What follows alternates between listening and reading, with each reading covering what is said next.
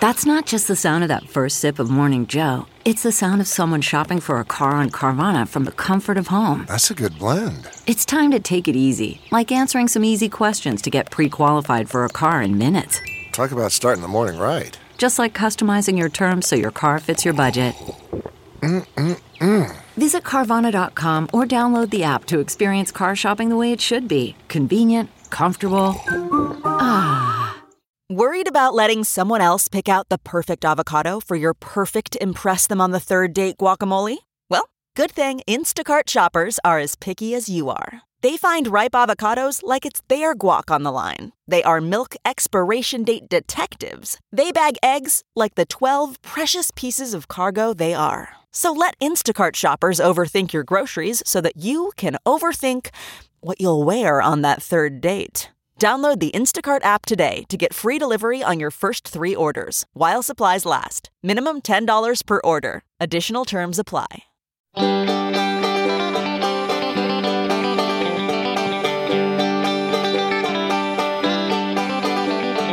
Welcome to the Caixin-Sinica Business Brief, brought to you by SupChina. Each week, we bring you a roundup from the world of business in China from Caixin, China's authority on business and financial news, as well as interviews with Caixin Global reporters and editors. I'm Kaiser Guo from the Sinica podcast. Ada is down with laryngitis this week and will hopefully be back next week. Coming as a surprise to most analysts, China's economic growth stabilized in the first quarter of 2019 as market confidence recovered on the back of policy support and progress in Sino-US trade war negotiations. Government-driven infrastructure investment seems to have been part of this growth. That investment grew at the fastest pace seen in about a year. The economic momentum will likely reduce the urgency for policymakers to introduce further stimulus. And that's a good thing, because worries were mounting about the effects Beijing's stimulus policies were going to have, particularly in undermining the country's crackdown on financial risks. China's stimulus measures may increase corporate debt and reverse progress made in deleveraging the economy, according to a recent OECD report. The IMF raised similar concerns in April. The world's second-largest economy has taken a series of pro-growth measures over the past months.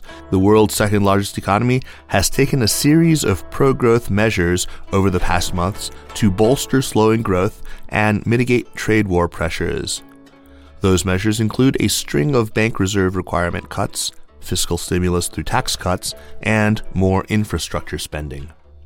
And despite this stimulus cooling, China is still considering new subsidies to encourage household purchases of home appliances as part of a policy package designed to expand domestic consumption. The central government subsidies would apply when purchases of home appliances, including refrigerators, washing machines, air conditioners, and televisions, meet certain energy consumption and environmental criteria. Subsidies for a single item would be as much as 13% of a product's price tag, but no more than $120 per item, according to a document from a top industry policy-setting body viewed by Caixin. Bad news for anyone born in China after 1980. The country's pension system is expected to run dry well before that generation retires in 2035. According to a report released this month by the Chinese Academy of Social Sciences, the money that has been accumulating in China's pension funds will fall to zero in 2035 after peaking in 2027. In China, most provinces top up their own pension funds by taxing workers' wages, though last year the central government created a separate pool of money to redistribute funds from regions with pension surpluses to those with shortfalls. Without government subsidies, the pension contributions collected this year will not be able to cover the country's pension obligations. In 2050, the annual balance is expected to fall into an enormous deficit. Through subsidies, the government can put off the pension deficit, but that won't change the fact that the current system is running out of money. More details have emerged in the new civil lawsuit brought against Chinese billionaire Richard Liu by the woman who accused him of rape last year. According to the court filing obtained by Caixin, the female plaintiff has accused the founder of Chinese e-commerce giant JD.com of civil assault and battery, false imprisonment, and sexual assault and rape. She's also suing JD.com for vicarious liabilities. The woman filed a civil case in court in Minnesota last week, almost 4 months after prosecutors in the state decided against charging Richard Liu. Minnesota prosecutors said they had decided not to press felony rape charges against Liu because of insufficient evidence, concluding a 3-month review of the closely watched case. Prosecutors said they had concerns about proving the case beyond a reasonable doubt. While that is the burden of proof for a criminal conviction in the U.S., civil cases have a lower burden of proof. Speaking of the leaders of tech giants, Lei Jun, the CEO of phone and home electronics maker Xiaomi, may have received compensation worth over 330 times that handed to Tencent's head last year. Xiaomi did not put an exact figure on Lei's remuneration package in its first annual report after going public, but said it might have been worth up to $2 billion. The filing said Lei received more than 600 million shares as a bonus last year. Based on the company's share price, that bonus itself would be worth around $1 billion. The bonus was in recognition of his contributions to the company. Lei's package was much larger than those paid out to his peers at some other Chinese tech companies last year. Pony Ma, CEO of social media and entertainment giant Tencent, received a compensation package worth about $5.7 million last year. The president of personal computer giant Lenovo Group, Yang Yuanqing, received a total compensation package worth $19 million last year. Let's turn, as we do each week, to some of Caixin Global's reporters and editors for a look at some of the stories they focused on this week. First up is Jingxuan Tang, reporter for Caixin Global. Jingxuan, it's been a couple of months. You have an interesting piece you want to talk about this week about internet anger over some potentially abusive behavior that was discovered online. Can you tell us what's going on? The story is that the Chinese internet has been criticizing and debating the child modeling industry recently after a video went viral showing a 3-year-old model being physically abused, being kicked by her mother during a photo shoot. After the video went viral, 110 stores on Taobao issued a statement condemning the use of images that, quote, harm the interests of child models. And our colleagues visited a town called Zhilijun in Zhejiang province that's at the center of China's children's apparel industry, where most of this modeling is taking place. Okay, so you guys went out to this town of child models, and what did you find there? Well, first, I'll give you some background on the city. Zhilijun used to be mainly focused on manufacturing children's clothing. They accounted for more than half of all children's clothing sold in China in 2017, and that's 1.3 billion items of clothing.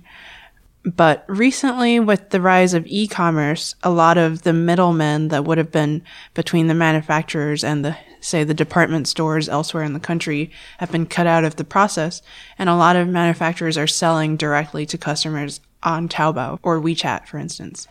That means that they now have to take care of a lot of the marketing and packaging end of the business, and that's where the child models come in. So what's happened is that there's been an influx of children and parents who hope to make money from their children, because this can be quite lucrative. There are reports of the most successful models earning 2,000 yuan per day. It's $300. And that's a lot more than many of their parents can ever hope to earn.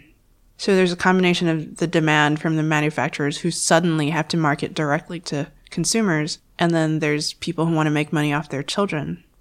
So Jingxuan, can just any child be a child model, or is there some system or some selection criteria? There are a few requirements. To be a successful child model, you have to have thick eyebrows and big eyes and paler skin, which is something that's marketed pretty heavily in China. So is this something that's formalized somewhere, or just something that you've observed? So this is what industry sources have told us, but also if you just look on Taobao, look at all the images of the children advertising the clothes, there's a particular look. It's pale, big eyes. Okay, so wrapping up and circling back to this video that emerged online of this abusive mother, how problematic is this nascent industry, and how much of an impact has this video had? So the viral video drew attention to this industry and has caused a lot of people on social media in China to ask if it's appropriate for parents to make their children work to perform for money. Chinese media have asked if this essentially makes them like circus animals, if you can treat children like that. But I also think another issue that isn't getting quite as much attention is that the standards of beauty and the aesthetics involved in this industry can be quite problematic and is part of a bigger trend in marketing where certain unrealistic ideals are imposed, in this case on children. Well, great, Jingxuan, and thanks for talking to us. We'll talk to you again soon, I hope. Thank you, Kaiser. Next up is Doug Young, managing editor of Caixin Global. Doug, we're going to talk about the e-commerce titan Amazon, one of the world's biggest companies, and what's going on with them in China. So tell us what's happening there, Doug.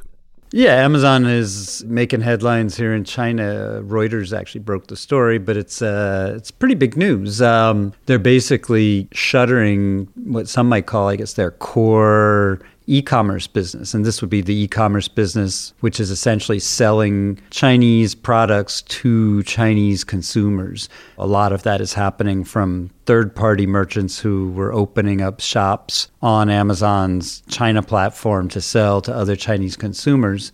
And Amazon just decided, hey, we've been doing this a while. We're not gaining any traction. Let's cut this off while we can. And the backstory really is China has just become a two-player market for this particular segment of the market. And this is, again, we're talking sort of domestically sourced products being sold to domestic consumers in China.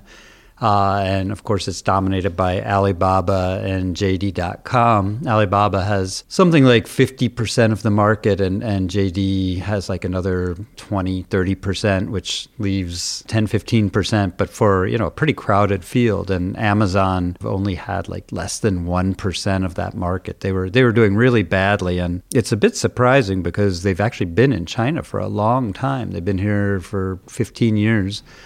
But they just never were able to gain that traction. And this is them finally saying, let's get out of this business. It's not going anywhere fast. And, it's going to be a long, long time before we'll be able to compete with Alibaba and JD.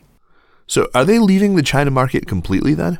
No, this is like a very strategic move by them. They're basically taking a look at all of their different businesses and saying, what do we got that works? What do we got that doesn't work? Clearly, this domestic service was one that didn't work.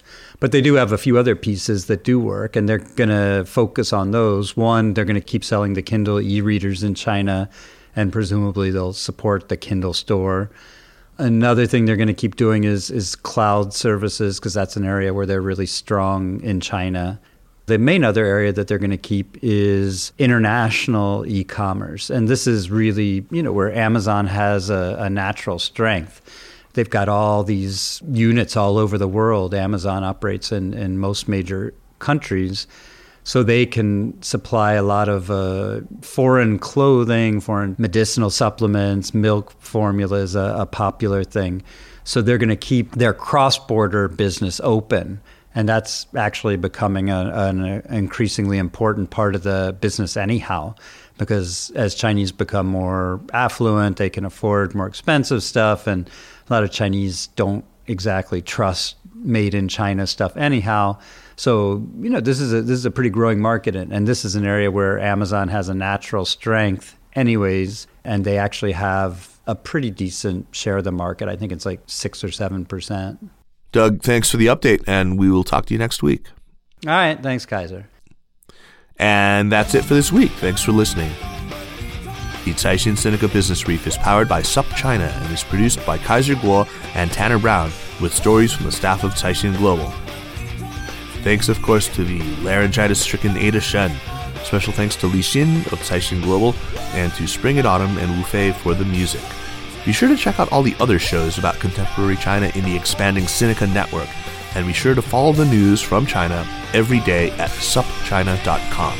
Subscribe to our newsletter at supchina.com. Take care.